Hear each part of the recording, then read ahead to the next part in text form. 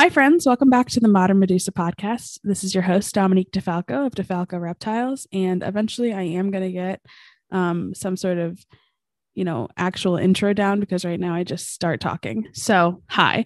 I'm very excited for this week's guest, like I say every week, because I'm always very excited. We're going to be talking about her experience with some larger constrictors, her Liasis pythons that she's getting into, which is very exciting, and then just general experience of dating someone else in the hobby, because I think that's really cool. So I want to give a huge thank you to everyone for being so supportive and helping out, getting the word out there about our podcast. This is our 10th episode, which is incredible. And as always, a huge thank you to Joe with Port City Pet for supporting us and hosting us on his platform. So tonight I would like to introduce you to Kendra Westy of Puget Sound Pythons. Hey, how's it going? It's going well. How are you? I'm good. I love that awkward lie we do at the beginning, pretending we haven't been talking for 20 minutes, Right? To make it sound more natural for the audience. But you just pretend you're here with us. So Kendra, super excited. Thank you so much for joining me this evening, because it's a Friday evening right now and there's much better things you could be doing, but this is a pretty good thing. Can you give us a little intro about who you are and what you keep? Yeah. Do you have 20 minutes to talk about all the different species I keep? Or yeah, absolutely. We'll just put a Google Doc out there. You can just update it as things come in, go out, awesome. Whatever the hell. Perfect. So yeah, I am Kendra. I am one of two people part of Puget Sound Pythons. I was the creator of Puget Sound Pythons, and we work with multiple different species. Mm-hmm. Anything from your standard ball python to things that are, I would say, more rare, like Dunn's pythons, Liasis dunni, to we recently had some green anacondas. We keep and breed Dumerils boas. I mean, there's a list. I have a whole list. Mm-hmm. So it's been, I don't know, I want to say almost a decade now I've been doing this, probably longer, just because I've been keeping like reptiles, but not like in the hobby sense, I guess, or the standard hobby sense. Most people have done that. So yeah, I don't really include those. well, let's include them. So tell me a little bit about, was it when you were growing up that you were getting lizards or ball pythons or whatever? So I grew up, and I'm still in the Pacific Northwest. So Washington, the most beautiful place in the world. Like, I have to move back. I swear to God. I'm going to show up on your doorstep one day, just so you know. Do it. I'm totally okay with that. So there's not because of the climate here, obviously, I tell people it rains here every day, so no one moves here, because it is beautiful. It actually doesn't. But our temperatures are not, I would say, adequate for a lot of reptile species. And so we have, our standard garter snakes and salamanders and Pacific tree frogs and things like that. And so growing up, those were the things that I was catching, as well as bugs and all sorts of other, I guess, quote unquote, vermin. Thankfully though, I had a super duper duper supportive dad. I cannot give that man enough compliments for being such a great dad. Because, as a little girl, growing up in Pacific Northwest, growing up in the mid to early 90s, there's still a societal stereotype of girls need to be girls and girls need to do girl things. Yeah. And so, when I would come home with a pet snake, it wasn't oh, gross, get that out of my house. My dad was oh, okay, so that's happening. So that's kind of, I think that's how a lot of non-animal parents react for the first time. They're great, she picked it up. Cool. Let's see where that goes. Yeah, exactly. Yeah. And so I guess growing up in kind of an era where computers weren't really a big thing quite yet, or at least not in my household, and gaming consoles. I was never really into games, except for maybe a Game Boy where played Pokemon. Tamagotchi. That was my thing. Oh yeah, see, I always let them die, so you must be a great keeper. Oh yeah, right. I blame Pokemon for this whole collection aspect of things. Honestly, yeah. Gotta catch them all. Yeah, the need to evolve them and get more. Yeah, right. That's the true reasoning behind our addiction. Yeah, blame Pokemon. This is the Modern Medusa podcast. We're currently fighting big Pokemon. Right. But yeah, so like I didn't like I guess I didn't have a lot of like the things that kids have as far as stimulus or stimuli. So like we'd watch TV, but like it was literally always on Animal Planet. Like that was like my go-to. And then I didn't play a lot of like games. I was always outdoors, like playing sports or just playing with neighborhood kids. And so like that I think definitely kind of helped me focus on like, I guess, keeping animals and thinking that was like a pathway. I never thought growing up though that would be like a thing, you know, like keeping pets is like one thing, but then like keep going from keeping pets to like a hobby or industry was like a completely separate thing. And so when that evolved, that's when it really like everything started to take off a bit. Yeah. So what was your first like true pet reptile? I would have to say Elvestina was an American toad that I found when I was visiting my mom in Wichita, Kansas. Okay. I found this baby toad and we decided that we were going to keep it. I know, not the greatest thing in the world. We all did it. Yeah. Yeah. So my mom, you know, we got it a tank. We got, you know, like we had a local pet store that provided us crickets. You know, this is like before like calcium dusting and all that. But yeah, you know, we got it like a little setup. We made it like kind of, I guess, somewhat bioactive in some aspects, like not true bioactive. We like literally took dirt out of the yard and planted grass and yeah.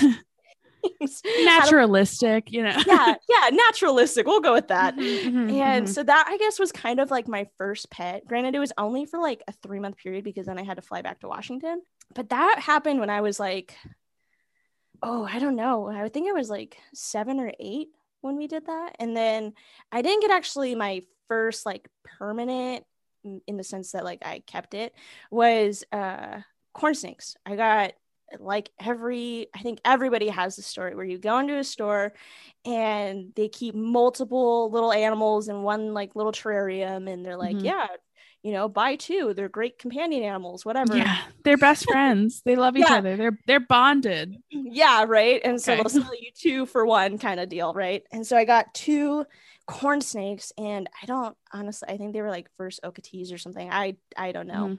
I thought they were pretty and they were tiny and cute. And I was like, I want a snake and I want 2 of them, Dad. And so we got 2 little corn snakes. And that was probably my very first time like keeping snakes, I guess, or any reptile in the sense of like a permanent solution. Versus like my mom having it for a summer and then letting it go. But yeah, so that was probably the first thing. And then it kind of evolved, obviously. And I mean, this is the general consensus. Like you go from snakes to geckos or geckos to snakes, whatever way you go. I went from corn snakes to leopard geckos. And then, so I kept those on and off for a few years. And then I discovered YouTube and like the world's dangerous. It truly is. And like the wonderful world of the internet and Ralph Davis and Garrick DeMeyer and their YouTube channels. And then I was like, wow, ball pythons are kind of cool. And then I ended up getting my first ball python from Garrick DeMeyer way back in 2008, I think. The pastel male, it was like $100 at the time or something like that. Yeah. My dad was like, you're spending how much money? Like, do you know how much yard work you have to do to get this? That is so funny. So I have been kind of like banking some episodes so that I can release them over some time. And I had a conversation last night where a girl was like, yeah, I spent $300 on my first ball python. And I was like, I can't believe I spent that much money. And it's like, oh, I wish my animals still cost $100 or $300. Right. Yeah. So for sure, especially as things evolve, like you get that, like, you know, you're like, wow, this is awesome. And then you're like, okay, but this thing's even more awesome. But that price tag is a little out of my reach. And so, you know, growing up, my dad like kind of instilled in me like hard work gets you rewards. Right. And so I think for like a month, we had like 4 cords of wood dropped off at the house, and I split and stacked every single one of the cords for that ball python. Wow. Yeah. So how old were you at that point? I was severely underpaid, and I was like, I think, I don't even know. Like I was in my teens. It was before, it was like mid high school, maybe. Okay. Yeah, around that time. So So at this time did you still have your other corn snakes and your geckos? yes, yeah. What was that kind of like as being like a high school girl with all these reptiles? Is that something that you people like liked or thought was cool or I was incredibly secretive about it, to be honest okay. with you. Mm-hmm. I did not really tell people about it because like I already had this stigma of being the weird girl because I grew up playing ice hockey. And Mm-hmm. so like being already kind of like, I don't want to say an outcast, but kind of like just, I don't know, just different, right? Like I wasn't the girl who played soccer or played volleyball or basketball or whatever. I was like, oh, Right. that's the girl who plays ice hockey. She'll kick your ass. And so I was like, okay, well, let's not take it a step further and be like, yo, I got snakes, you know? Yeah. I'm not trying to be a true social outcast, but Yeah. Mm-hmm. I think that's interesting because I don't know. I feel like as I was getting into the hobby and like you just didn't really want to tell anyone at the beginning because it's kind of like, shoot, they're gonna think it's really weird. And you have to almost rationalize it to other people. And that's yeah, exhausting. it really is. No, I totally get that. And so like I would never do like sleepovers or anything in my house because I had them in my room and I was like, yeah, my dad said no, so like can we do it at your house? So Yeah, that just blame it was on the dad. yeah. He was cool with it. He's like, yeah, I don't want fucking kids over here. Like I don't want a bunch of like teenage girls running around the house. So yeah, Yeah. go there. He finally gets a day off. He's like, yeah, leave. Yeah, right. Exactly. Yeah. So you're in high school, you want this ball python. Where did it kind of go from there? Um, so not very far. So I stuck to like local, like that's when I was kind of like, I think I discovered Craigslist and like everything, like people getting rid of pets. And like, I was like, yeah, I'm going to do this, you know, and I'm going to get some of the things that I want locally before I try to do like go beyond or get from like a big breeder. Cause at that time I Mm-hmm. was only thinking like Ralph Davis, Garrick Meyer, you know, the BHB, things like that. So I was like, Mm-hmm. okay, I'm good. Like their prices are a little too much for me. I Mm-hmm. don't like have like a legitimate job at this point because I was just, you know, doing like under the table work for like neighbors and everybody like that and family.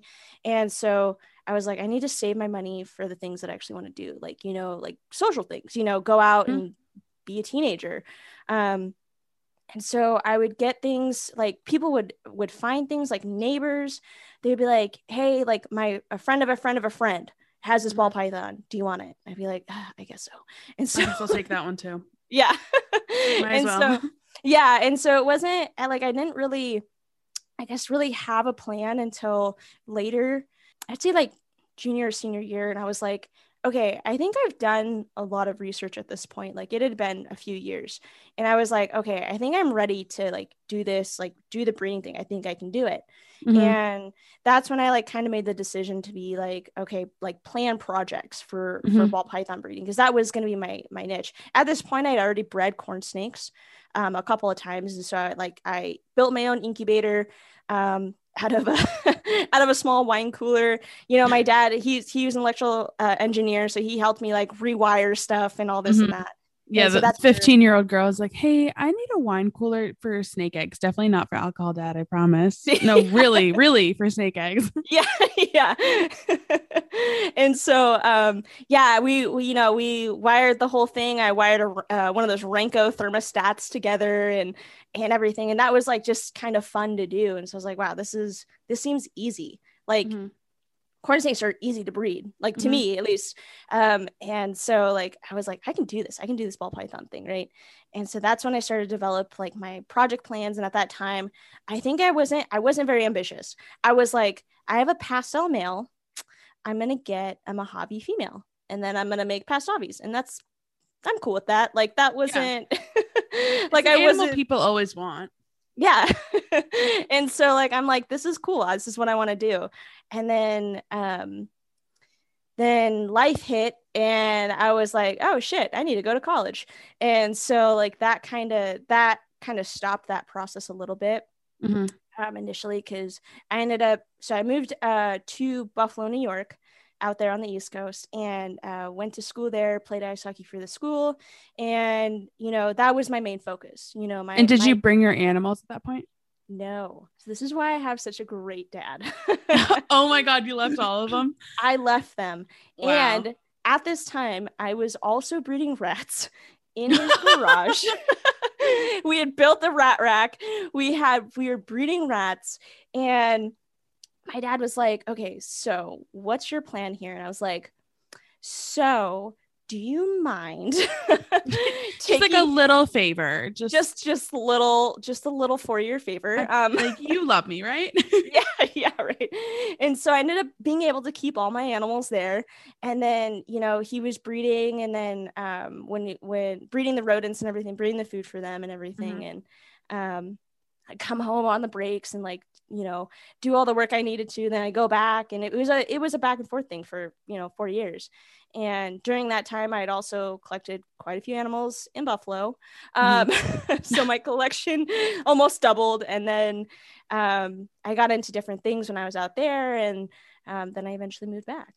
And then it kind of exploded from there. Yeah. So before we get into the explosion, I just have a couple questions. So your dad sounds great, like you said. Mm-hmm. Was he an animal person? I wouldn't say that he wasn't. Mm-hmm. He was just a very responsible animal keeper. Mm-hmm.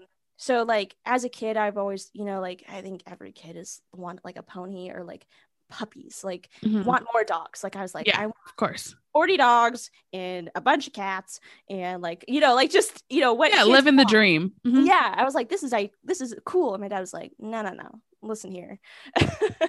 We can have 2 dogs and that's it. And then you can keep your snakes because they literally don't do anything. Mm-hmm. So like, so he was really responsible in that sense, I guess. But he didn't like dislike them. He found them like really interesting. He wasn't like gonna go open their cage every day to look at them like me, Right. And so when you were gone, so like at this stage, what was your keeping like? Were you a rack keeper? Were you still using mostly terrariums or like tanks like people used? I think I evolved to rack and tub systems fairly early. Yeah, it's interesting, your story, especially watching those bigger breeders and like being familiar with them. I wasn't introduced to the rack system until like later into keeping. And so it seems like that was kind of a quick thing for you to be exposed to. Yeah. And so yeah, I mean, everyone starts out with terrariums, right? The 10 gallon to the 20 to the 40 to the, whatever. And so like I just was running out of room. I had a small bedroom and I was like, okay, I have a 40 gallon for my corn snakes, and I have a 20 gallon long for my leopard gecko, and then I have this ball python in a 20 gallon. And I was like, this is too much space. Anything else? Yeah. Yeah, exactly. And so that's where Craigslist came in handy. I found my first like little shitty melamine rack, and I was like, cool, like little Sterilite 28 quart tubs. And I was like, and it's 8,000 pounds. Yeah. Oh yeah. It was the worst trying to get in through carpet. Oh my God. Oh yeah. No. I literally had to borrow like the neighbor kid next door. He had a couple skateboards, and I was like, oh, Devin, can I borrow those to wheel this through my house? And he's like, yeah, okay. Yeah, exactly. So it was a fairly quick transition because I was just like, I'm tired of tanks. Like, this sucks. And then learning about everything, like the tub systems. At that time, like rack systems were like the new thing. All these big breeders kept everything in rack systems. Everything was kosher. There didn't seem like there was a lot of downside, especially as the keeper. There wasn't a lot of thought process, I think, on the animals' well-being at that time. But like at that time, it was just like, this is easy for the keeper. This is easy to clean. I have, 10 trillion animals, and I need to be able to quickly run through them and clean them, and the deli cups and everything. Were you doing the same thing out in Buffalo as well? Were you like building a collection the same way, like kind of Craigslist, or someone had an animal they didn't want anymore? No. So when I got out to Buffalo, I was a lot smarter about it because I had quite a few issues with, like, the typical Craigslist thing and the rescue issue. Mm-hmm. Like I'm sure everyone has had that, right? You get an animal that it's not what they said it was, or that you get an animal and it's sick as hell and is like on death's door. Mm-hmm. Um, and so when I went to Buffalo, that's when I really like I was a part of like the Facebook reptile community here, but I wasn't involved in it as much as I was when I went to Buffalo. I was always like kind of like, I don't want to say the creep in the background, but I was just like learning from people versus like You interacting. were lurking. Yeah, lurking, yeah. Um, so when I got to Buffalo, like that's when I kind of developed more like better relationships with people, and especially like in the reptile community, vendors, breeders, and everything. And so I made the decision to, like, if I'm gonna do this, I'm gonna do this right. And so I'm gonna Mm-hmm. learn from people. And so I talked to breeders in the area, and um, I wanted to be more educated on it because there wasn't a lot of info out there at that time. And so I wanted to do things right. And I Mm-hmm. and I didn't want to just kind of rush into it. And so at the same time, like, I also had limited funds being a college student, Mm-hmm. Yep. um, being a full-time athlete at the school. Like every weekend I was literally out of state. So we were, at games or at tournaments or whatever. And so it was a situation of like, okay, can I keep this animal alive while I'm out of state over a weekend when temps could drop down to -10, Mm-hmm. and I could come back to a house where there's 8 feet of snow and I can't physically get into my house. Man, I So was looking at a grad school in Rochester, and now I'm like, maybe not for me. yeah, that lake effect snow. Damn. Yeah, no, thank you. Thank you for, Yeah. saving me some money there, Kendra. Yeah, Appreciate yeah, it. yeah, no worries. So that was like, I think that was the biggest like kind of thought for me was like, hey, I'm in a state that, one, I'm not like familiar with. The winters here are awful. Like Mhm. there are some people who like snow, and then they're like Buffalonians who are like, Yeah. yeah, it's snowing. So what? And I'm like, Yeah. it's 10 feet. Like, what do you mean? What? This isn't snow. This is a blizzard. Yeah, I did get my East Coast dose of that when what did they call it? Snowvember of 2015 or 16 or something like that. Maybe it was 14. Anyway, and it literally dumped 10 feet of snow in less than 12 hours. That should be illegal. I'm just saying. Oh, Like, yeah. arrest the clouds. Yeah, it was literally awful. Like, I had spent the night at a friend's house. So I lived in, I guess, North Buffalo, and then they were in Lancaster, New York, so about 30 minutes away. Mhm. And the lake effect snow is insane. Like, it'll literally like skip over cities, dump, skip over cities, dump. And that's exactly what happened. I was trapped in Lancaster, New York for like a week Jeez. because we had 10 feet of snow. I was in a house that was in a cul-de-sac. And so plows were like, no, we're doing artillery roads only. And if you're there, you're fucked. I literally had to take pictures. It was so bad. Like, I had to take pictures, send them to my professors, like, hey, so I'm trapped. Literally, like, Yeah. I took a picture of the driveway, and you couldn't see any cars in the driveway, and there were 4 cars parked in the driveway. And I was like, oh so my gosh. yeah, I couldn't find my car. And so like I had to tell my professors, like, hey, so I'm gonna miss this exam because I can't leave. Like, it was a nightmare. Like, it was the worst thing ever. And so that was, I think, kind of the biggest like realization for me. I was like, damn, I need to really like think about getting out of this freaking horrible state. No offense to anybody listening who's from New York or and we just Buffalo. lost all of our New York listeners. Thank you, Kendra. Jeez. West Coast, best coast. I'm in Ohio. Okay, Great. but that doesn't. Yeah, that's. Yeah, Ohio's its own place. Yeah. Do you know anything about it? Name 3 facts. I've been there. Why?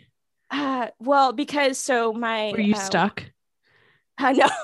Okay. Well, I mean, kind of. Yeah. Everyone, it's like, I was in Ohio and I was like, was it a layover? Were you, was it a funeral? That seems to be the reasons people come to Ohio. Right. No, my roommate at the time in the one of the captains of the team was from, I think, Canton, Ohio. And Yes, Canton, Ohio. Yeah, and so we road tripped it over to her parents for a weekend, and that was the worst drive ever. Yeah, it's boring. It's boring. The worst drive though, Ohio to Chicago. It's literally like flat, and I think the best thing is that you're getting like closer to Chicago when you see windmills. And then you giggle, but you look to your left and right, and it's just like windmills as far as you can see. And like, that's my Tinley drive. And I'm like, I got to the windmills.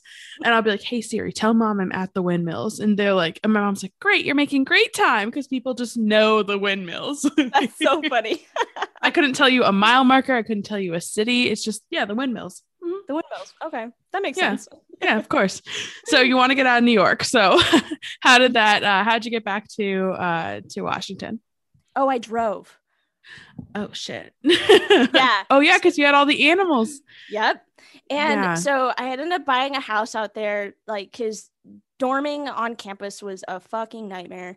And like, I was not about to like spend semesters with a bunch of random ass people who I didn't know, who like weren't athletes. And like, I was like, nah, I'm cool. Like, I'm just, so my dad helped me finance for a home. And so I got a little Cape Cod little single family home. And so we did that. And so it was nice. And when I had to leave, I obviously sold the place and then had to drive all that shit back home. I want to say it was a 10-day drive, because we stopped, my significant other at the time and I stopped at like various places along the way, like, destination points, Yellowstone, I think Blackfoot Hills and things like that. So it was like, that made it a little better, but like, I had to have the animals in the cab with me in little bags. Warm. Yeah. Hoping they don't poop. Oh God, they did. It was awful. Of course. Yeah, of course. Right. Thank God I had like a billion extra like little dollar store pillowcases just in case. And so that worked out well, but I'm sure that was a hell for them too, because they go from the little baggie and a bigger container to going into the hotel room into smaller little containers with heat and in a water dish on paper towels. And then in the morning, bright and early, we'd go back, stuff them back in a bag, and then get on our way. Like, I had a whole like system for them. Oh, and at this very same time, I had a clutch of eggs. So a female had a clutch of eggs literally right before, like 2 days before I had packed up the animals to go. How did you do that? What did you even do? Okay, so did they first of all, did they hatch? Yes. Okay, then now I gotta know, how the fuck did you do that? Yeah, so I went to the dollar store and got it was a small clutch. So I had like a couple little small dollar store containers, not like the little 6 quarts, but even smaller than that, filled it with some vermiculite, and then had a dollar store little cooler. At the bottom of it had some water bottles just to keep with the ambient heats, and then had a little heat pad in there, and then had my thermostat, which was a, at the time was I think it was a Herb 1, and I had it like glued to the top of the styrofoam. Oh my God. Like, it was a whole thing. And I was sitting in the passenger seat, and it just was between my legs the entire time. And I would just always check the thermostat, make sure the eggs weren't, getting too hot or too cold or whatever. Especially with the floorboards in those big trucks, they get super hot. Oh, so really? So you have to be really careful about what you're putting on the floor. It's like basically a thin sheet of metal, and then the engine compartment, so everything was just really hot to the touch.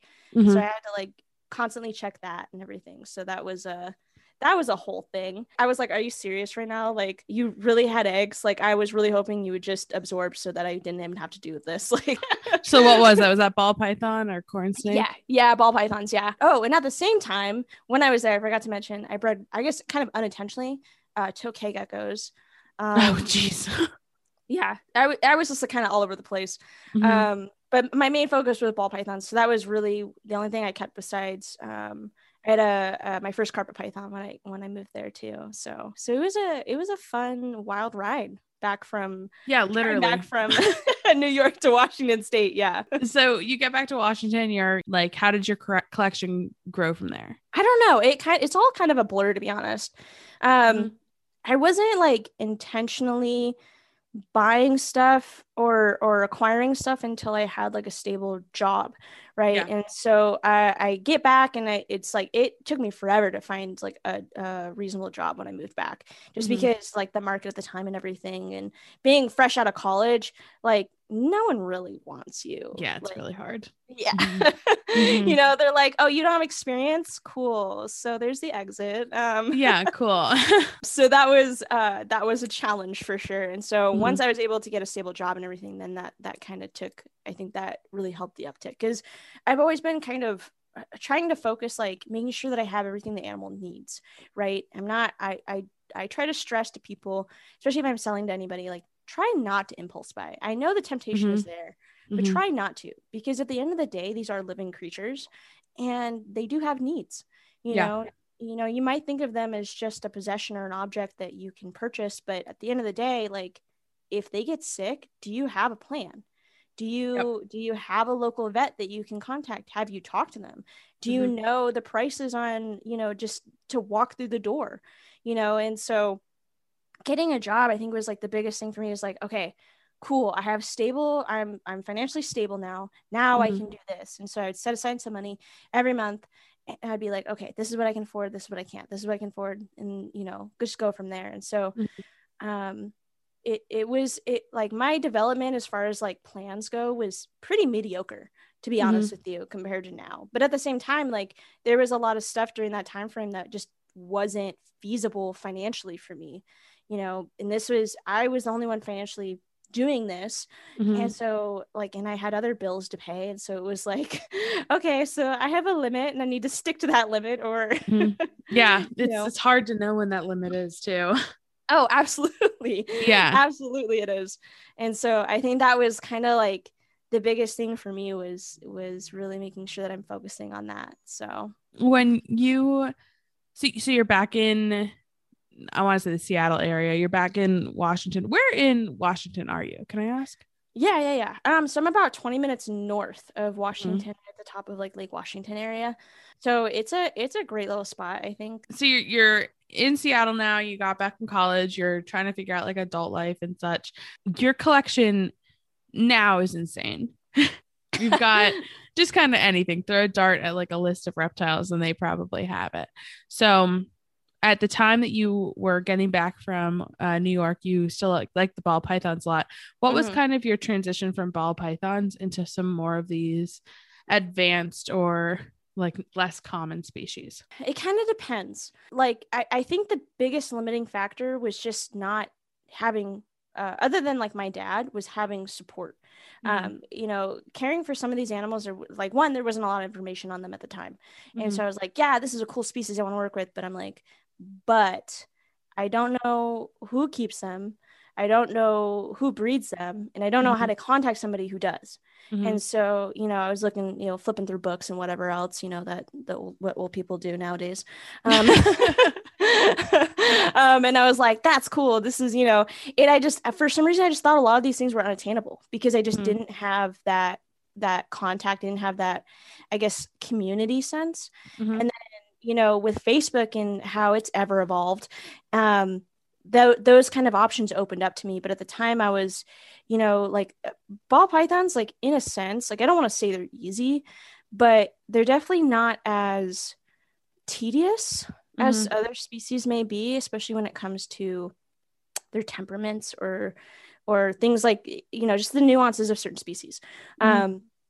So it wasn't really until that, I had a white lip, I had southern white lips before I met Jeff. I had carpet pythons, and then I had ball pythons. Like that was my little group, and I was like, okay, this is cool, but like, what else can I do? And at that time, I was very limited, just because it was just me taking care of all these animals, and so my collection went from like, a couple corn snakes to a ball python to almost 80 animals in a couple months. And so I was like, all right, it's a lot. I need to slow down. Like I was like really digging it. I was like, the breeding thing is really cool. Like learning all this information is awesome, but I'm at my limit. And Mhm. so it wasn't really until I met Jeff that I was like, wow, I have somebody else here who also enjoys these animals, and maybe we can go do something else with this. Mhm. And that's when it's been like what, a year and a half, 2 years now that since I met him, that our collection has really grown since then. So So can you talk about that a little bit? So who is Jeff? oh, Jeffrey, Geoff. Geoff. Joffrey. Yeah, He's my cool boy. right. No. Jeff is the other half of Puget Sound Pythons. Jeff and I met via, I think, Instagram. Nice. Yeah, and I hadn't even realized that we were friends until like, I guess because we had been friends, I guess, because of reptiles. Mhm. He had some reptiles, and like I don't know, at this point, like I wasn't really paying attention to my Instagram followers. No offense to some folks, but No I was offense just to my like, fans. yeah, like Sorry, well, I there's a wasn't lot like going on. I wasn't interacting with every single person Right, who wanted to right. follow me, right? And so like it popped up on my feed one day, and it was like, this guy who was at a kangaroo farm, and I was like, oh, interesting picture. And then I saw it said Arlington, Washington as the tag, like the location tag. And I Mhm. was like, I'm sorry, what the fuck? Like there are kangaroos in Washington. And so then I messaged him, and I slid into them DMs, and I Mhm. was like, yo, what's up with this kangaroo farm? Like, where in Arlington? Like, what the hell? And so then it just kind of blossomed from there. Mhm.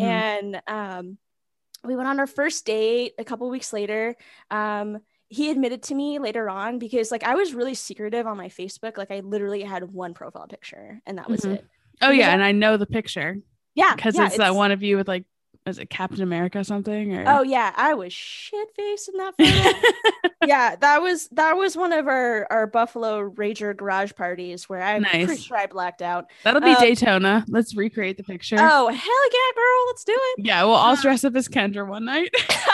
Right. I'll bring the army helmet. Yes, please. Yeah, it was a Halloween party in some guy's garage. It was like a bunch of people.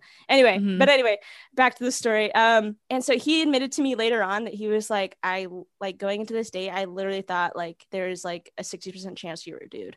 Like because I was so And he still secretive. did it. Yeah, and he still did it. Like he was so secret. Like I was so secret about it. He was just like so unsure. He's like, I don't know if you're a real person. And so like Mhm. on my Instagram at the time, like I didn't have any photos of me with any of the animals. It was Right. just like the animals or like my hand or something. Mhm. And we went on this great date, like first date. Like he didn't know that I played ice hockey. He surprised me with some tickets to like the local Everett Silvertips ice hockey team game in the local area. And we bar hopped before then we went to the game, and it was just like literally the perfect first date ever. Mhm. And it was just awesome. And it just since then it's just been great. It's been so easy for us Mhm. because I think because we do share that bond and that passion for the hobby and the reptiles. Granted, Right. like I was already, like 8+ years in at this point. Mhm. And where was So he at, like keeping wise? I think he was only a few years in. Okay. He had some carpet pythons, I think, and then he was holding on to some blood pythons for a friend. But yeah, it wasn't like he was like a little baby when it came to being into the hobby and Mhm. and all that. And so like he was really fresh into it, and so like it was cool to be able to kind of see things from his perspective and Mhm. like see the things that he went through. Up until that point, especially in the Pacific Northwest, because our reptile community, I mean, compared to the East Coast and a lot of other states, it's fairly small. Mhm. And so a lot of people know who each other are, and that's how a lot of people learn, is just from literally in person. So Right. that was really neat to kind of see his perspective on things.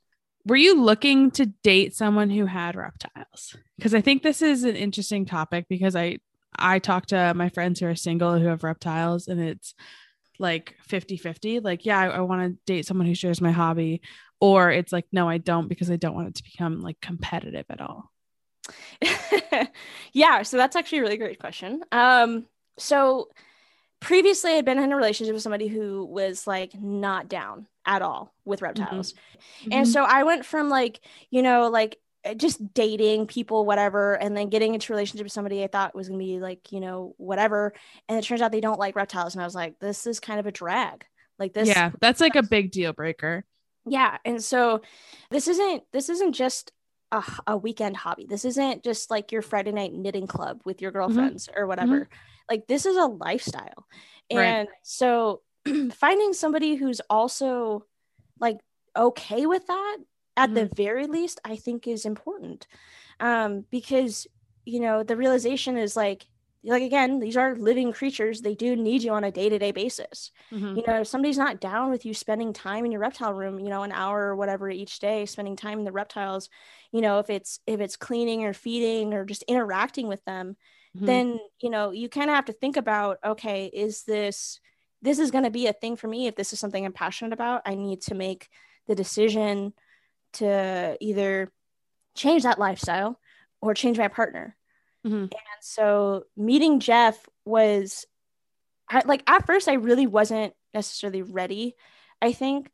And so I was kind of apprehensive about like dating somebody who's also into reptiles, but just dating in general. But after a while, like it made me realize like how fortunate I am that I met him, because we both share a lot of things in common outside of reptiles and keeping and everything. And so I think that really helped like us flourish as a couple and like build that relationship and just be great partners together in the hobby. So this is slightly on a tangent, but I think it's really interesting. It seems like something that you've talked about throughout this story is how you had all these other hobbies like going on. How do you work to ensure that like your reptiles obviously are a big part of your life but aren't your whole life? Because I think a lot of times it's very easy to get so caught up in the community that like other things fall to the wayside. Yeah, no. And that is super important. I think I get asked this question like at least once a month is how do you do it? Like you have a 9-to-5 job. I help coach girls ice hockey when I can.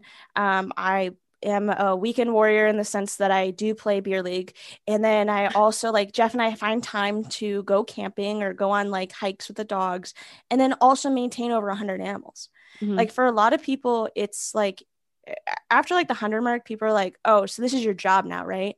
And I'm like, no. It's a hobby. Still a hobby. Yeah, it's still a hobby. Like this still isn't like my main income, And so I think having a schedule is like the biggest thing, and asking for help when you need it. We have some great local friends, Plagued Exotics, who come and help us. Like right now, Amanda over there helps me at least 3 times a week. Having also somebody who enjoys the hobby, enjoys the animals, who can help you, and then you can help kind of maintain some sanity, to say the least, because it can be very overwhelming. And working with and having these priorities every day or every other day, whatever, it can be a little challenging. And I think that's mainly the reason why I stuck with pythons in particular, or I guess snakes in general, was because of kind of like quote unquote they're low maintenance. Yeah, it's not like comparatively. Comparatively to like, having 100 geckos, right? Or, yeah, jeez. Monitor lizards or something where,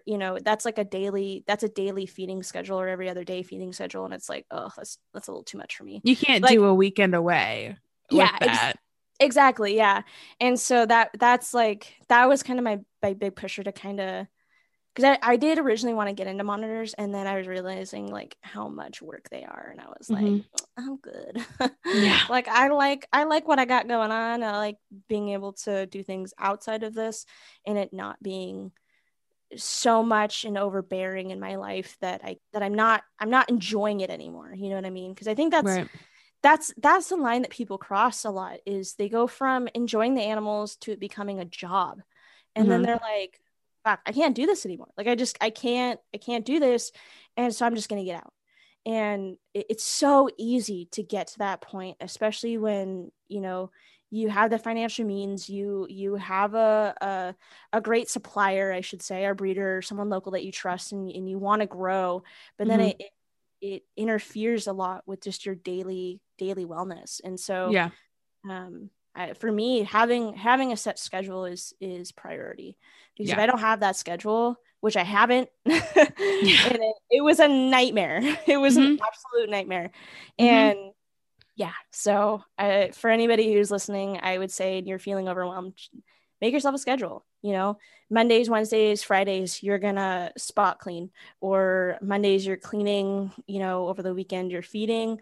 Tuesday, Wednesday, Thursday, you're, just checking in with the animals or working with them, whatever. So getting into a routine is definitely a pro with that. Yeah. Okay. So you have this great routine. You've obviously been with the animals for like 8 years at this point. Jeff comes into the picture. How did you manage both of your collections together and like your different keeping styles? It was interesting at first. I mean, obviously, like we both had different ideas about how to, I wouldn't say necessarily keeping them, but our process, like our routines of the maintenance aspect, right? And so that was kind of something we had to figure out. And like we still kind of butt heads on certain things.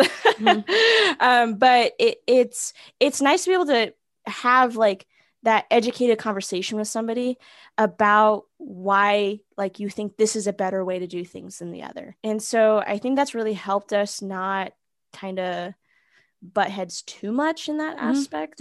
Jeff had only been keeping for a couple of years at that point when I met him. And so walking into my reptile room, it was like, whoa, this is a different level. It's like a zoo. Yeah. And so like kind of, I don't want to say training, but like showing him how I do things. And then being like, okay, like this is how I do things.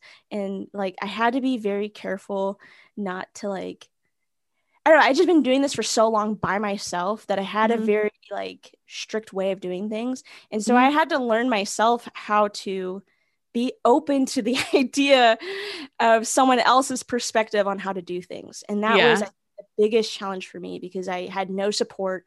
I didn't, I was doing everything by myself previously. And then going into somebody who's like, hey, I want to help. And you're like, what?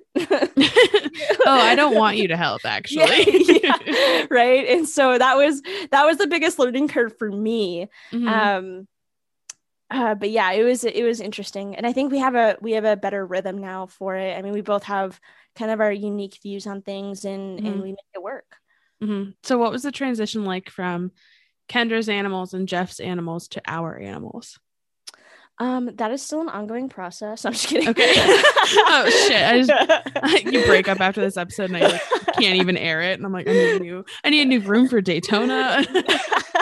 No. I think it's more of like I have a really hard time, because like this was like I still am in that like mode of like this was me. This was all me, right? And so I'm still like, sometimes I do struggle with that, but I am doing a lot better with making the realization of like, hey, these are our animals now.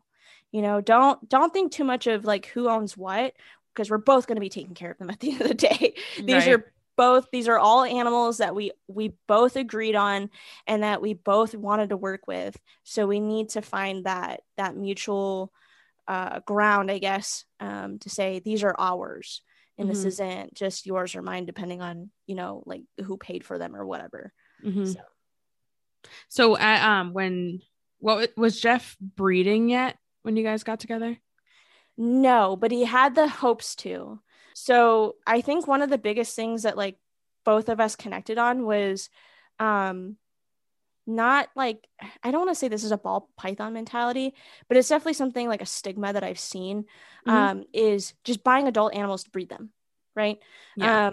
I think he had started out with like some babies, and he wanted to grow them up and then eventually produce things. And so I had to have the same mentality when it came to that kind of thing. So I think we connected on that level. And so the idea that for him was there, he just hadn't implemented it quite yet. Walk me through a little bit what your collection is like now. So you had the carpets, the white lips, the ball pythons you were bringing into the collection, and then you have moved to a few bigger constrictors, right? Yeah. The sigh of like, yeah, I did that. Yeah. So I kind of dipped my toes into that section with like Demeral's boas. The biggest thing I had at the time was really ball pythons. Mm-hmm. So even my biggest female, which is almost at, I think, 4,000 grams, really wasn't that big in comparison. And so I picked up like my first baby Demeral's boa, and I was like, and at that time I had already like interacted with like, you know, some red tails and some other larger like constrictors, just like through pet shops or whatever, local people, and a friend of mine breeds Burms, and so it was like a whole thing, and I was like, this is neat. However, like I need to set boundaries on what I get, because there are like risks, you know. And you buy them little and you're like, oh, it's fine, and then you're buying like 8 adult cages and it's expensive, and yeah, and you start to run out of room fairly quickly. So, you know, we had the Demeral's boas, and then we ended up, I don't even know like how this transitioned. I think Jeff has the full story on this. We ended up getting a green anaconda, and then we ended up getting another one, and then another one, and I was like, okay, we need to stop. Like, that's like the snake. You know. That's what everyone imagines when I say I have like 13 snakes. They're like, oh, and I'm like, no, it's nothing like the snake you're picturing, because everyone pictures like a green anaconda. Yeah, right.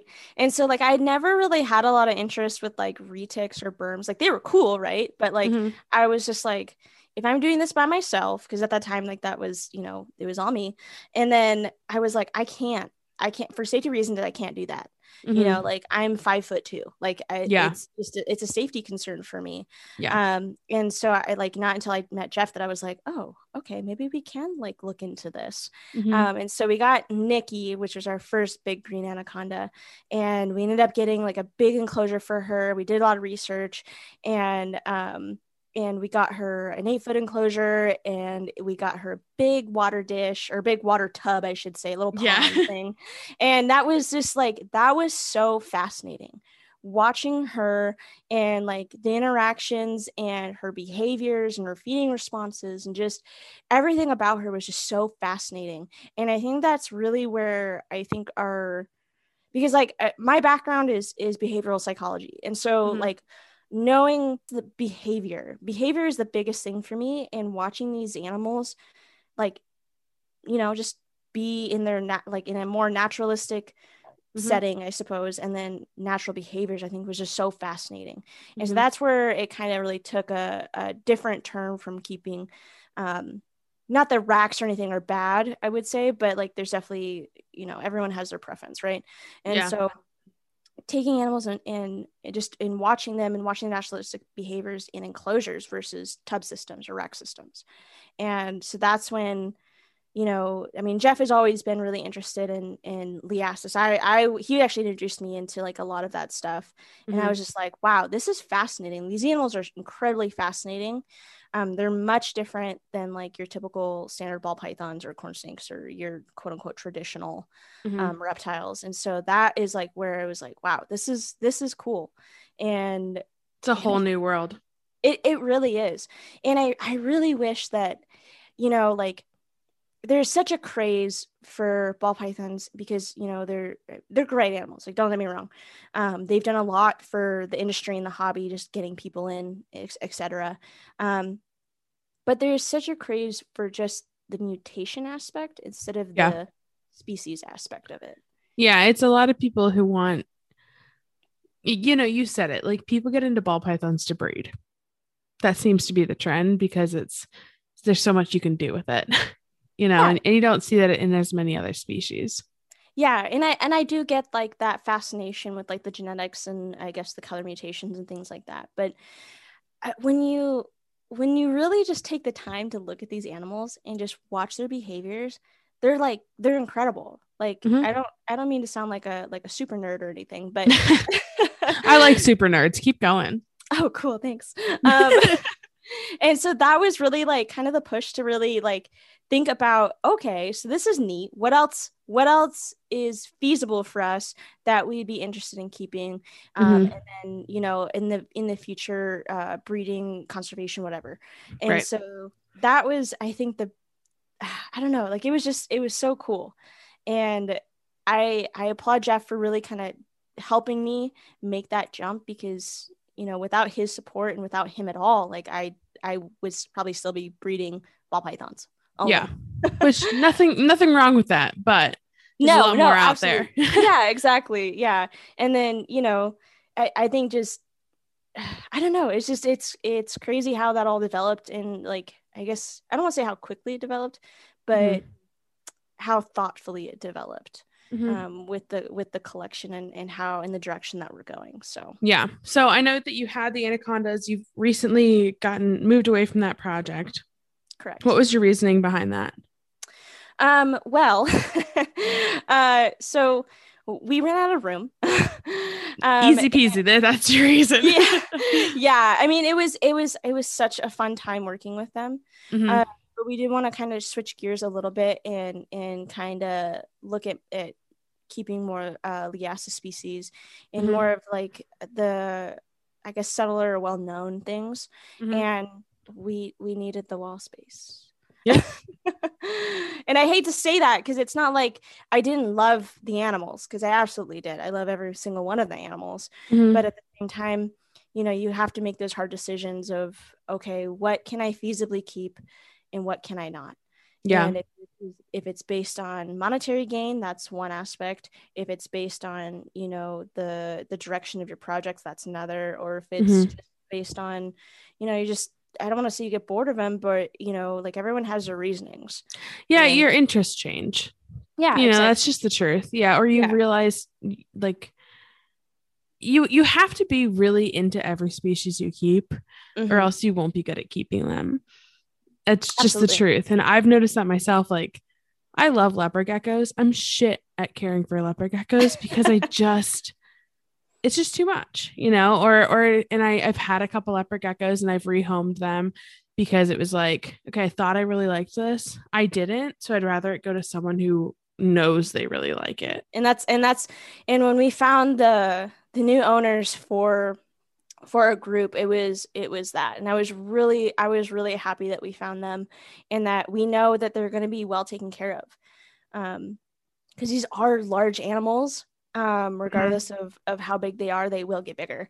And and making sure that somebody is in a stable position, has a home, has a stable food supply, whatever, has the experience, I think was the biggest thing for us is, not necessarily the money aspect of it, but making sure that somebody has experience with large constrictors was the biggest thing. Because everyone wants, the cool retic more for the cool berm or whatever, or a green anaconda, but they don't have the experience with that animal and it's already an adult.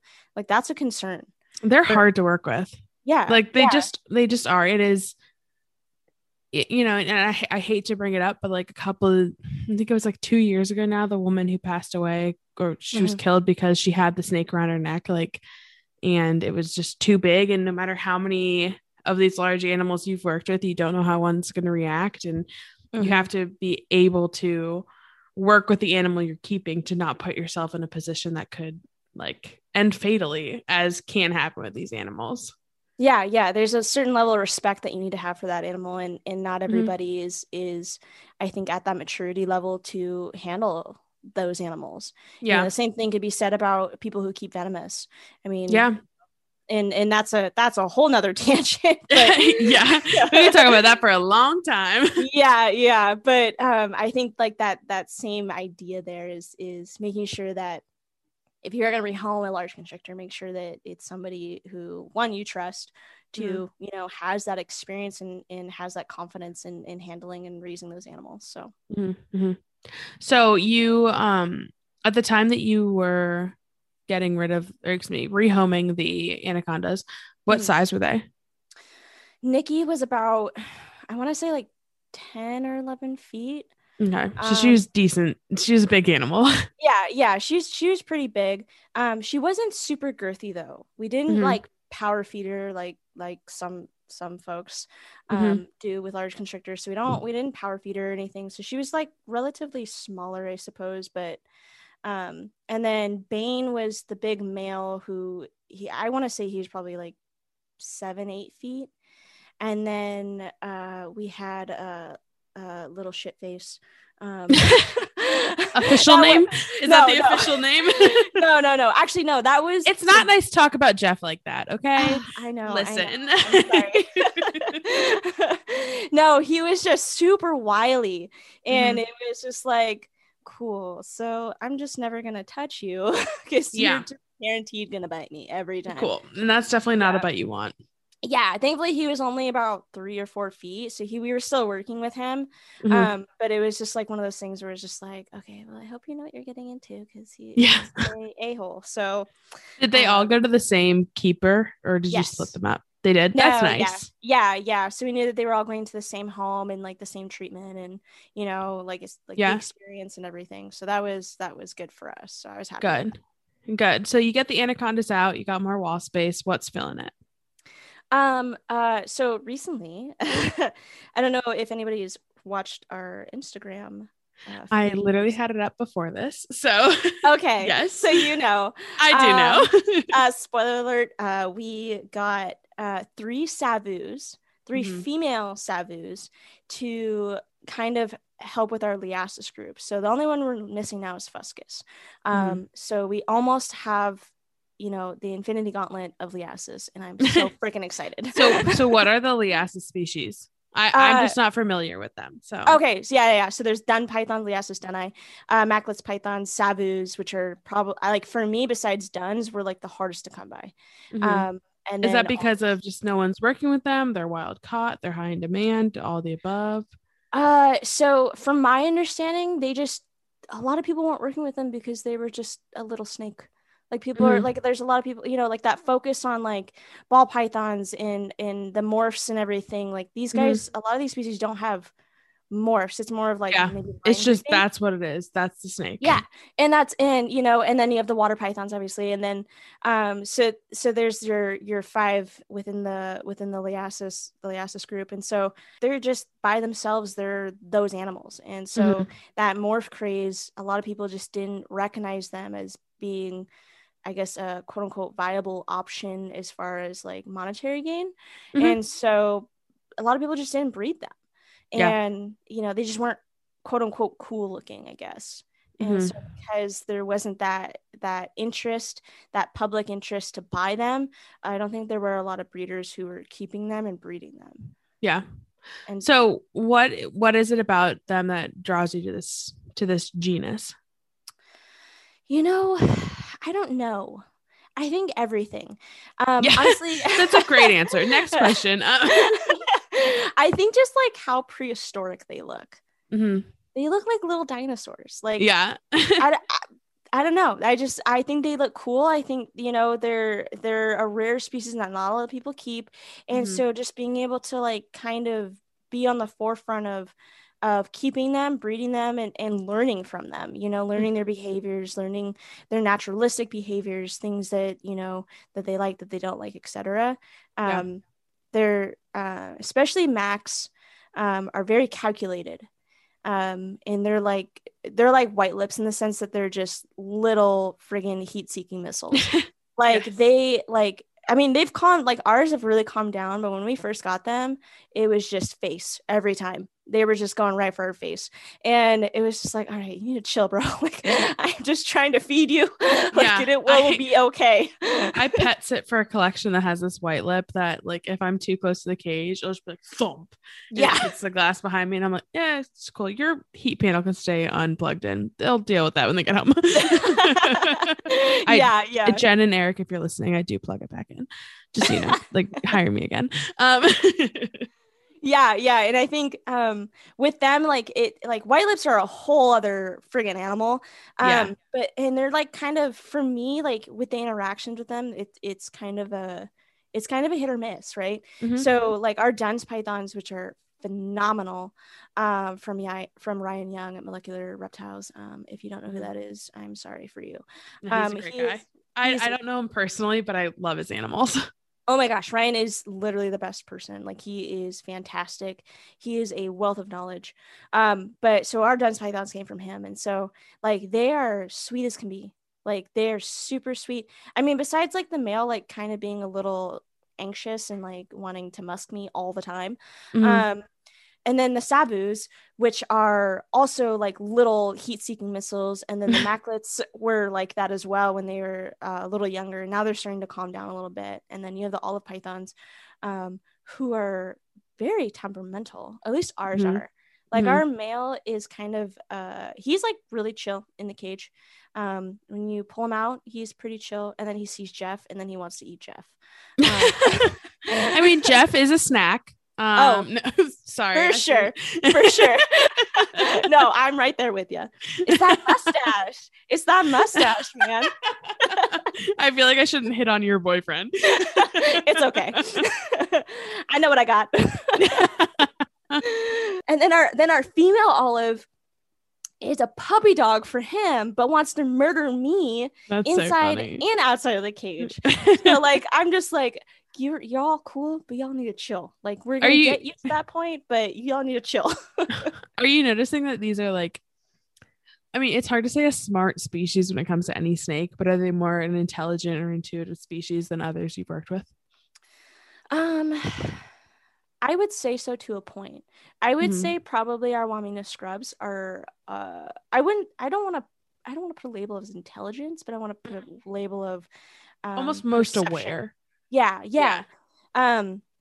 Like when I bring Bonnie out, our Wamena scrub, like she is checking everything out. Like she is like, what is going on over here? What is going on over there? Who are you? Why are you touching me? I'm okay with this right now, but I just want to go up. And like just her behaviors are incredible.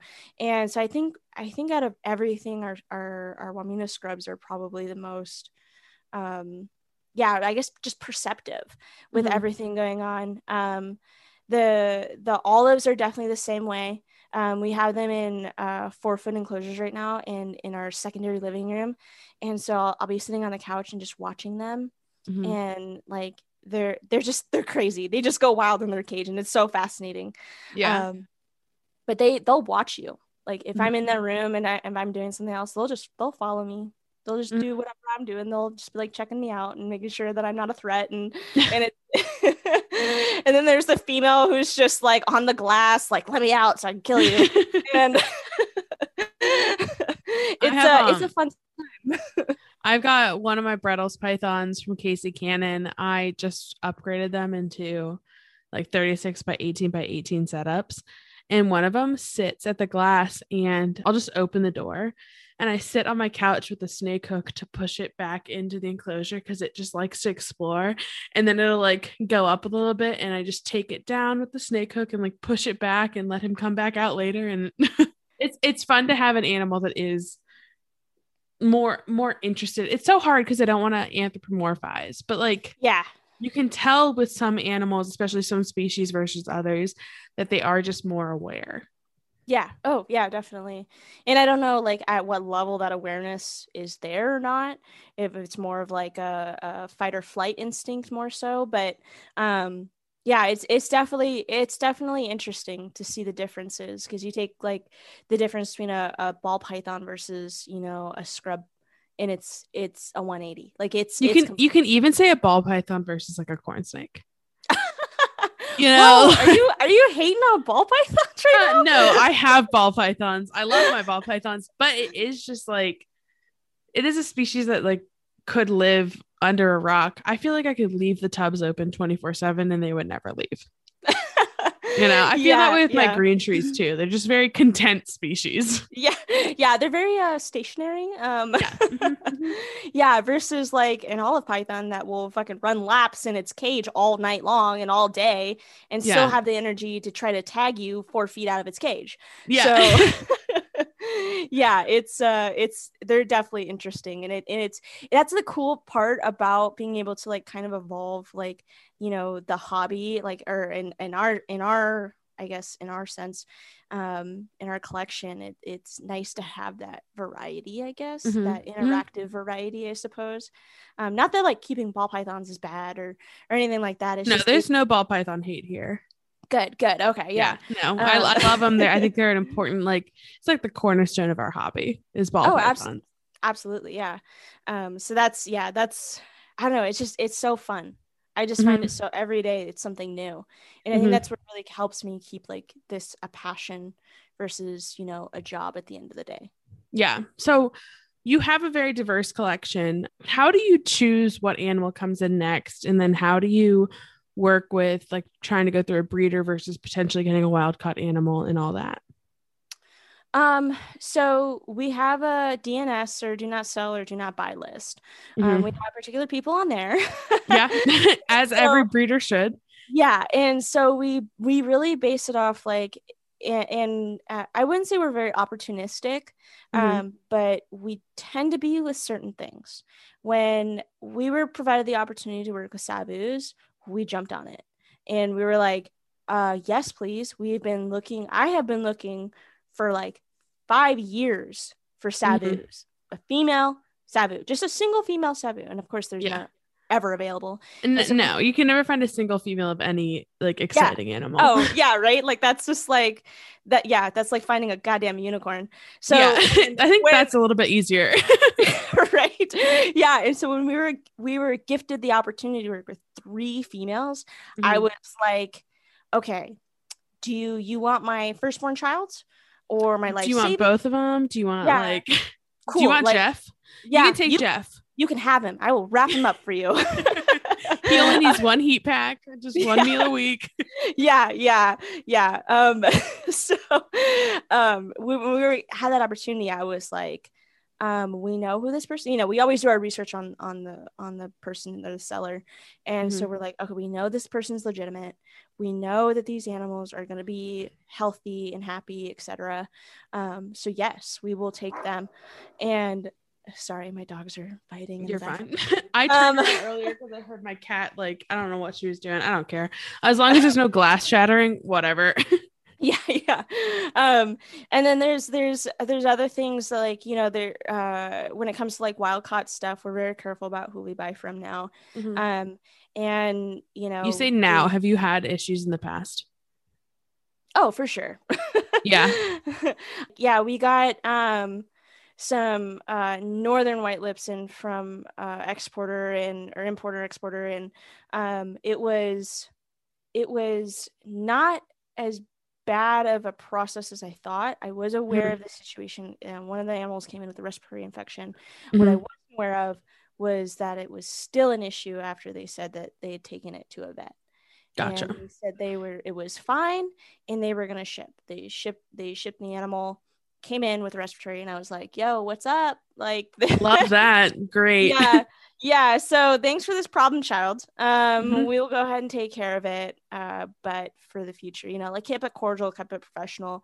Just, you know, here's an update. You know, we would update them saying, hey, you know, this animal is progressing either up or down, whatever. And so I think when it comes to like getting wild caught stuff, it's definitely like you need to understand what you're getting. Yes. You know, like I always go into getting wild caught stuff is okay, guaranteed it's gonna have some sort of internal or external parasites. Like, yeah. So I got my first wild caught animal a few months ago now. And after the Panacure treatment, it had a worm that literally looked like an earthworm come out of its body. And so, like, you know, like, just dealing with reptiles, you're going to deal with mites. Like, that's just, you know, an aspect of keeping reptiles, regardless if you want them or not. More than likely, you're going to get mites eventually. And so this thing had come in with ticks, like legit. Yeah. And I was like, yo, bro, what the hell is this? Didn't notice that at the vet with the RI. Cool. Yeah. And so I sent them a picture like, oh, it looks like a wood mite. And I'm like, motherfucker, like, I know what a fucking wood mite looks like versus a full-blown blood-sucking tick. Yeah. But thank you for clarifying that I will not be purchasing from you in the future. And I sent them an image of a comparison between a wood mite and a tick. And hell yeah, do it. Good. Like, as you should have. Cool. So this isn't a wood mite. So how's that animal doing? Much better. Good. Now. So it made it. Yeah. So we did everything we needed to take care of that animal.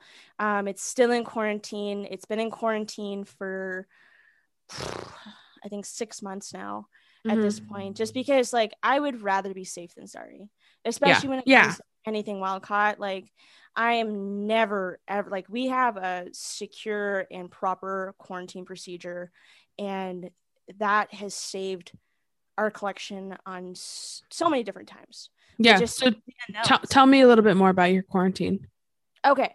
So anytime we get any new animal, it goes into either our first quarantine, or well, anytime we get an animal, go into our first stage of quarantine. We have a secondary room for a secondary quarantine.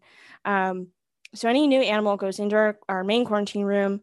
They have to be there minimum, and this is a minimum of 90 days. And that means that it is completely like after that 90 days, we haven't had a single issue. If any issues pop up, that timeline starts over. Any animals that are possibly currently in that room with that animal, also their timeline starts over for another 90 days. We treat everything that needs to be treated. We do a frontline treatment for any incoming animal just for external parasites.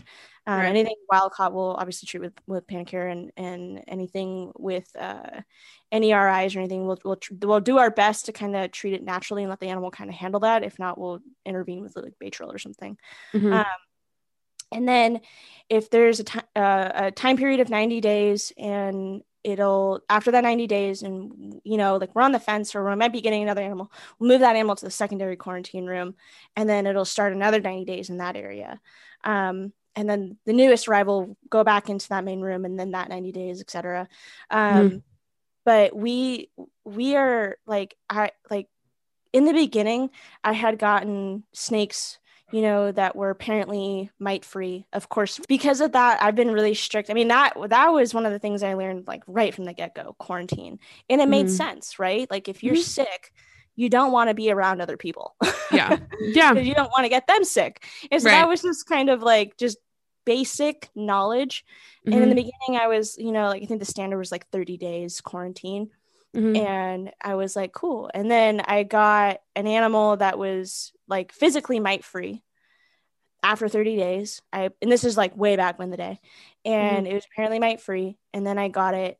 And after 30 days, oh, what pops up? Mites. And I'm like, wait, there are mites here and everywhere. What the fuck? And so then after that, I did more research on like the actual gestation cycle of mites and the whole egg cycle and everything. And I was like, oh shit, so Pam doesn't kill everything. No.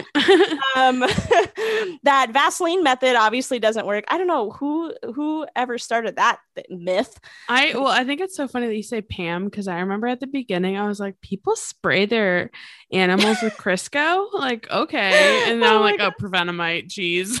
Yeah. Oh my gosh, yeah, no, I thought the very first thing too. And then someone explained to me, I was like, oh, okay, that's I totally knew that the whole time. Never had to ask a question. I would just, for sure. Yeah. Okay. Yeah. You use Pam. Yeah, me too. Mom, can I borrow your Pam? What are you doing in there? Just Pam and my snakes. Yeah, right. Yeah. So after that incident, that's when I like really took online to like actually like researching like parasites, and then that was like a whole different thing. But yeah, I mean, the same thing. We do the exact same thing when it comes to taking animals to shows. Any animal we take to a show, and any animal we end up bringing back from a show, quarantine 90 days minimum. Yeah. You never know, if it's the people who are next to you at the show, if it's people who are not even touching your animals, but who brush up against the booth. Most of us have cloth tablecloths. Well, that's a perfect little climbing area for parasites, and then if they obviously touch the animal and they've been touching other animals at the show who also have mites, that's an immediate transferable thing. So, we Pam all of our equipment, after shows, before shows, and then everything goes into quarantine for 90 days. And so that's just, we're really strict about that, because mites are, I mean, besides mites, I mean, anything else, like, any sort of virus or bacterial infections, like it's just a nightmare to deal with. And I'd rather not have to have that spread to an entire collection. I had to treat 100 animals versus treating one animal. Right. So when you are in your quarantine, are you testing for anything regularly, or is it more like a visual check? It's more of a visual check. I do get my animals annually checked at our local reptile vet, just for basics. Every single one of them? Yeah. So the local, Jesus. jeez. I know. I think that's great, but I'm thinking in my head what my vet charges, and I'm like, okay, cool, Kendra. Yeah, no, okay. So that's the great thing about our local vet. So our local exotic vet, they specialize in reptiles, and so they have a standard flat rate of $100. Doesn't matter if you bring in, I think the standard is 1 to 10 animals. It's $100. Okay, that's nice. Each over 10, flat rate. Oh, hell yeah. Thank God. Yeah. Oh, thank God. Yeah. Oh, yeah. Because I was sitting here like, Kendra, do you need help? Subscribe to my OnlyFans. I'm so poor. Jeff has an OnlyFans too. Yeah. Just the mustache. For real. Oh my God. We've joked about that so many times. I mean, I don't judge. This is a very positive podcast. We support our guests. If you need me to add that link in the description, that's fine. Oh my gosh. No, but yeah. So our local vet has been really great with that, because that's been a friggin' lifesaver. Mm-hmm. So like when there, if there's ever a concern about like a respiratory infection, like, if there has been, if it getting to other animals and we didn't isolate it in time, or, if there's anything that we need to address within, we just bring everything. I try to bring them in groups. It'll be about $200 to $300, in different sized groups, because it does take a while. Yeah. The last time, the last group I brought in was 40 animals, and it took about 4 hours. Yeah, I can imagine. And that seems fast. Yeah. It's like an animal every 5 minutes. Yeah. And they have to weigh them. They have to swab for any interior mouth infections or anything like that. I don't think they did blood samples, thankfully, but they just did like a visual exam, and then just asked me about the animal. And, they write a little blurb, whatever. And then I came home with like a stack of papers on every individual animal. And you put that in your file and you're like, do this again next year. Yeah. So, and like that's just something that we try to do when we have the funds and when we have the means to do it, because I think that is really important. It's just like going for an annual for a human. You want to make sure you're healthy. You want to make sure your animals are healthy. If you're going to be breeding them, you're going to be, regardless if you're keeping them, if you're going to be breeding them, you want to make sure they're tip top shape. Yeah. So yeah, for yourself, and then also for the people who are getting your animals down the line. Yeah. And for the animals' health and safety as well. I mean, you don't want to obviously breed or keep sick animals together, or, with the potential that it could spread. So yeah, try to be proactive as much as possible versus reactive. So once they get into your main collection, what species are you working with? What is your collection looking like as far as breeding for this season and then upcoming years? Okay, so that's a broad question. Yeah. But okay, so we'll start with this season. This season, we're hoping for more Demerals babies, obviously, ball pythons. That's like a standard. And okay, then... I'm gonna pause. Can we discuss the Demerals boom this year? Yes, but I don't have an answer for you. It's so interesting. So I've spoken with a couple people very briefly about it. Do you have like a synopsis? I think basically like what happened was people were producing a lot of them. The value of them dropped. And then because the value dropped, everyone stopped producing them, because they're like, I'm not getting anything for these. Why am I putting all this effort and money into them? And then everybody dropped at the same time, and then all of a sudden there was nobody who was breeding them. And then all of a sudden you get one guy on YouTube who's like, yo, I have these are amazing, here's why. And then people are like, holy crap, these are awesome, I want them. And he's like, cool, $900. Jeez. Yeah. And then it was just like, oh, okay, so that's a thing. So how do you, as someone who is producing them, like react to that? Did you change your prices? Did you like, I mean, and no judgment if you did, because it makes sense, supply and demand. Like, what was your reaction as someone who's working with those animals to like that interest? I was excited for it to a point. I was excited that like, hey, we're actually getting some things that are some eyes on different species. So Mm-hmm. people can actually genuinely enjoy the beauty of these animals. That Right. right there was like, that's cool. Putting a kind of an unobtainable price tag on them was I had different feelings about it. Mm-hmm. It did limit impulse buys because that Which is $900. always a good thing. Absolutely. And that was like the big benefit of it. At the same time, I was like, I felt kind of apprehensive about putting a price tag that high. So Mm-hmm. when we ended up selling ours, we didn't. Mm-hmm. We had just like we were so lucky. We got into it like I guess at the right time. We had babies right at the right moment. Mm-hmm. Um, so last year we had our litter, and then this year we're having another litter just because I really do enjoy them. Like Mm-hmm. they're a great calm species to work with, and I Yeah, really I've worked with them. I have limited experience when I worked at a zoo, and I really okay. liked them. Mm-hmm. Yeah, they're really, I mean, they're really calm. Mm-hmm. Like a big, like if you want to get into a bigger size but not go so extreme, like they're awesome. You Yeah. know, they're visually appealing. They have really incredible behavior. They're really cool animals, like a bowhead species. They're really cool. And so I Mm-hmm. was like, this is awesome. I'm glad someone's doing it. However, I feel like they're kind of, I mean, I don't want to say over marketing it, but Mm-hmm. kind of over marketing it. But it Mm-hmm. has its pros, right? You don't get those impulse buys. You don't get people just trying to Right. buy everything out from under you just so they have it. Right. And that is, the whole, economic theory of supply and demand. Yeah, One person exactly. says it's cool. It happens in every industry. It's a little bit more, you have to be more cautious when you're dealing with live animals. But in Mhm. any other industry, if you were selling like bags that all of a sudden got really popular, you Yeah, wouldn't even think twice of upping the price that much? exactly. Yeah. And so that was an interesting time. Mhm. Okay. So you've got the Dumeros, you're working with the ball pythons. What else are you looking at this season? We just had some IJ eggs, and then we're hoping for our southern white lips to go this season, Mm-hmm. our Boyega cyanea, and then our Brazilian rainbow boas. I think Awesome. those are the main ones that we have paired up.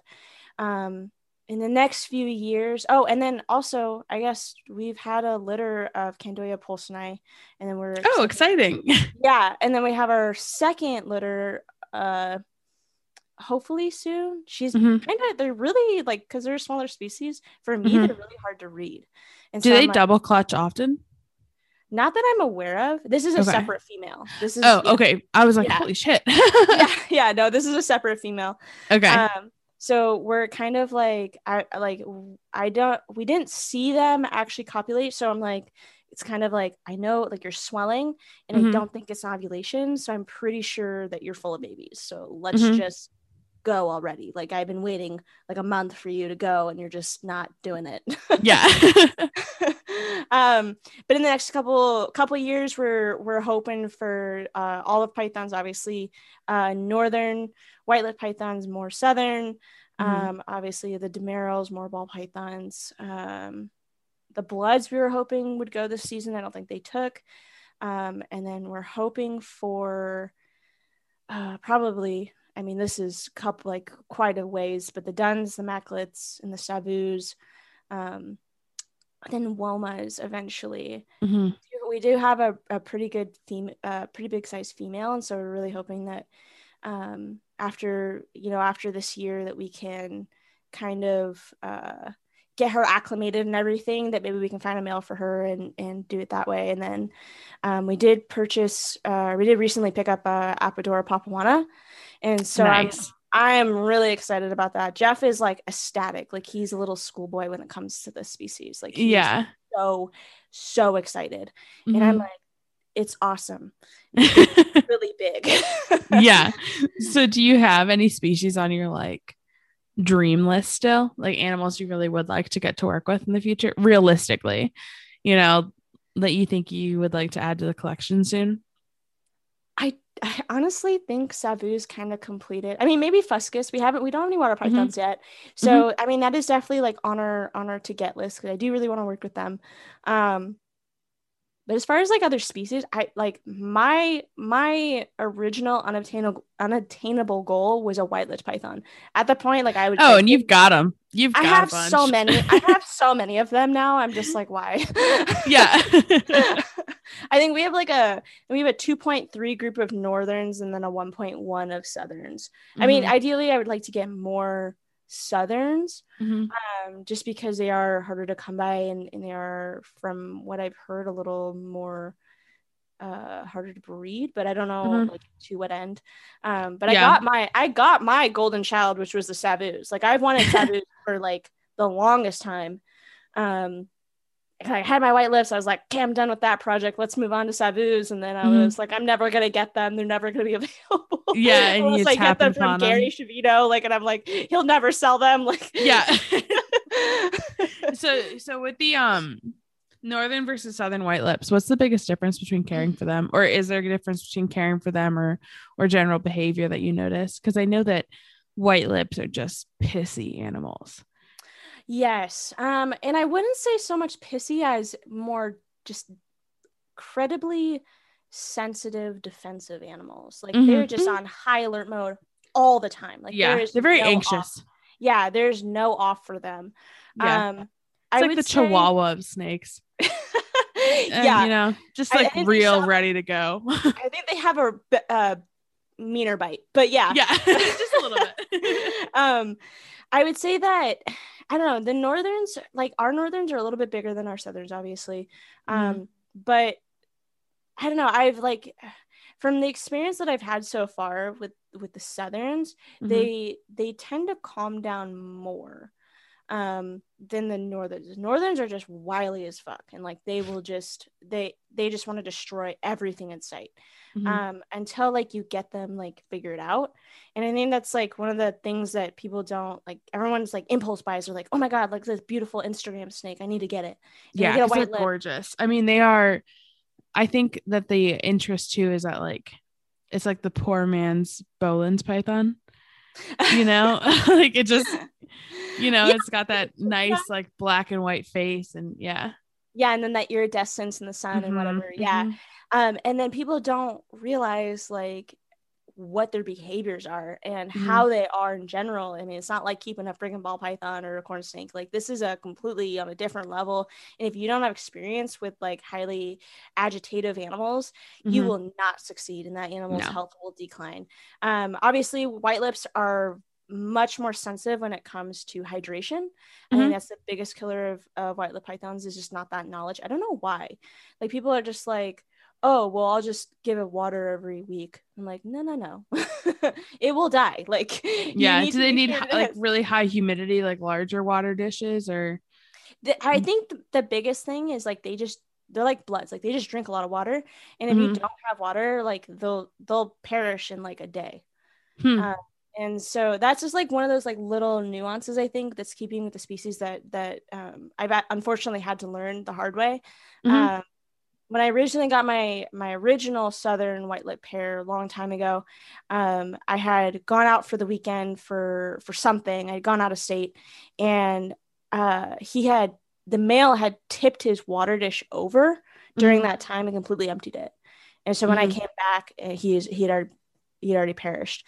And so making sure that like I guess they're more high maintenance in that aspect, but I'm in my reptile room every other day, so it doesn't really matter for me. But yeah, I think that's the biggest. I mean, there's not really a big difference characteristically between them. They're both, assholes. I mean, at least you're like to the point and you're pretty honest. Yeah, I mean, the biggest thing for me has just been working with them. If you don't work with them, that behavior is going to stay the same. But if you work with them, like that, it'll change. It just takes time. It takes a long, long time. I mean, they're highly sensitive. And so I think I mentioned before, like I was pulling out the male one time, and the cat had walked in the room and then walked out, and he was fine. We had been working for months and he was handleable. Turned around, tagged me. Immediately after that, he was like, I had to go through months of doing the exact same you lost the trust. Yeah. And so like, that was the biggest thing, especially with these like kind of, reactive, or I don't want to anthropomorphize and say intelligent, but just it's hard to to describe them without using human terms. Yeah. And so if you don't have that trust, you don't build that connection with that animal, like of course it's not going to like you. Of course it's Mm-hmm. going to see you as a threat, and of course it's going to be defensive. Mm-hmm. So, you can't just stick it in a box and just think it's going to be happy with you one day and then, it's going to be temperamental. No, it's always going to be temperamental unless you work with that animal. Mm-hmm. And I just don't think a lot of people do that. They're Mm-hmm. just like, oh, Yeah. it's going to be an asshole, so I'll just leave it alone forever and then make sure it's fed and clean and, has fresh water, but I'll just never touch it and that'll be the end of it. It's like, Mm-hmm. I mean, That yes, does not help. yeah, I mean, to a point, like you don't want to overstress, but at the same time, if you do want to have that connection with the animal, you do need to work with it at some level. Yeah. So. And I think there's a, like no one likes getting bit, but there's some animals that like you have to take a tag or two from to like actually work with them. Oh yeah. With the white lips, it's just like guaranteed every time I go in there, I'm like, oh, fuck, I'm gonna get tagged. Like it's just it's just one of those things where it's just like it's gonna happen. I need to own up to it, and I just need to face it. And I don't want to say I don't be a pussy about it, but like yeah, just suck it up. So we are actually reaching the end of our time, which is insane because I could talk to you forever. And we'll get the chance. So I just like to ask, what do you think your advice is for girls or younger people who are looking to get into the hobby and may be intimidated by either the culture or the animals? I don't want to be straightforward about it, but don't be. Mm-hmm. I mean, women play a great role in reptile keeping. Mm-hmm. I mean, for once, let's be honest, like we're prettier. Like I mean, we're just straight to the point. Yeah, we're visually more appealing, right? You go to an expo. I mean, the other aspect of that is, okay, so like not to be blunt, but we're women in general, I think, to the general public are more trusting and you're more likely to go to a woman and ask questions if you're a woman yourself than you are to go to a man to ask the same question if there's a woman right there. Yeah. And so I think that's a really important role that we play, especially in like local expos, right? Don't be intimidated by these other guys. Because at the end of the day, like if a mom has a 13-year-old girl or a 13-year-old boy who wants to, learn about the species, whatever, who is she going to take her kid to? You or the dude next to you at the other booth? Mm-hmm. And so I think that's kind of the advantage, right? And so being able to help, being that, I don't want to say be that necessarily that role model, but being that point of entry into the hobby, I think is really vital, especially when it comes to shows and education, and just being that point of contact for people, because it is a very intimidating world. If you are outside of the reptile community and you go to one of these shows, you look at a vendor and you're like, well, I'm not going to buy anything. They're going to answer my questions. Mm-hmm. But if you go to a woman, you're like, hey, I have my son or daughter has this question. Do you think we can hold one of these? Whatever. It happens all the time. For Jeff and I mean, granted, most people go to me and like, hey, is Jeff available? I have questions. I'm like, fuck off. This is my table. Yeah. You can ask me questions. Shut up. Yeah. It's like, I actually know the answers better than Jeff. Yeah. Like his mustache is pretty, but yeah. It doesn't hold any secrets. Yeah. Right. So yeah, I think, and the other thing is like, it's okay to not know everything. At the end of the day, like this is a ever evolving hobby industry, whatever. We don't have all the answers yet. And I don't think we ever will, and that can be said about anything really.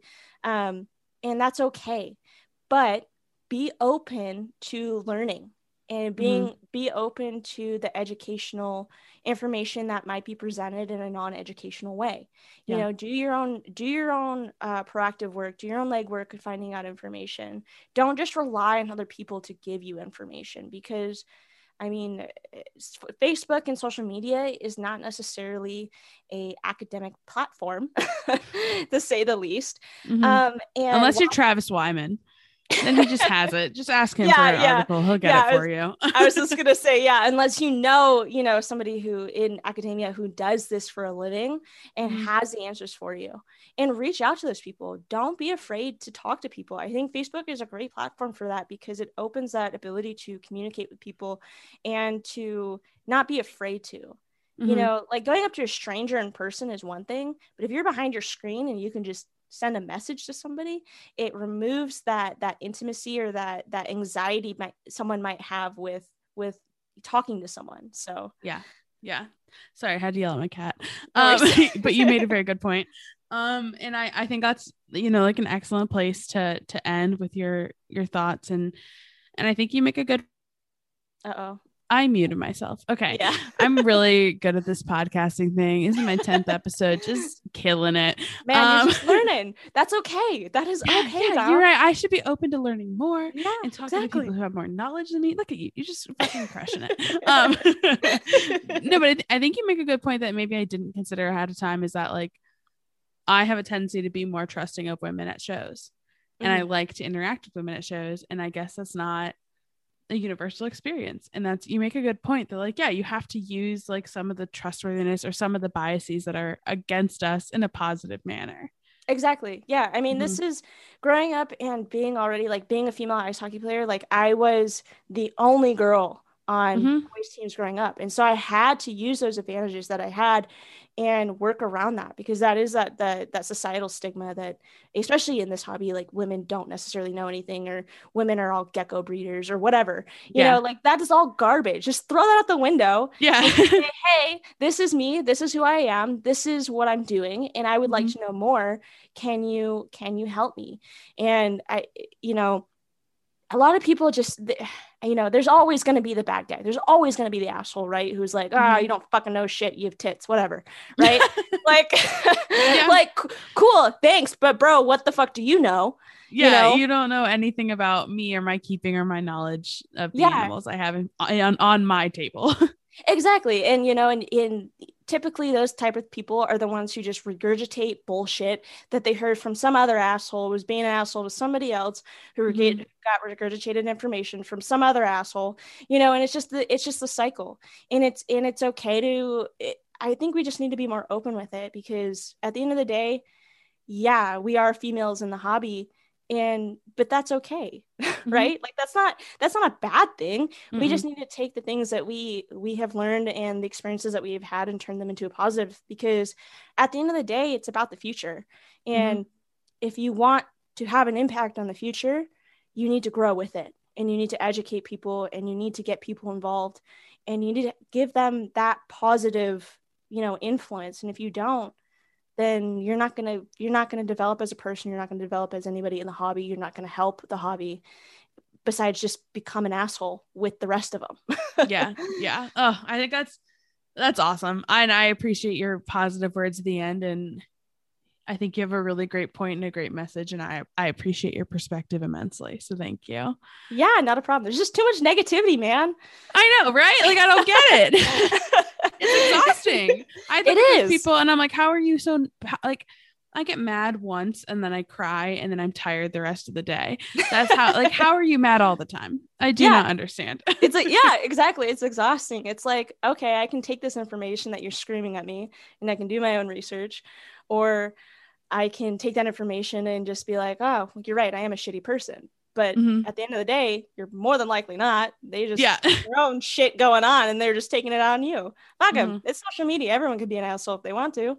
The perfect place to end. So speaking of assholes on social media, where can we find you? Oh, awesome. Thanks. You can where can we find Jeff?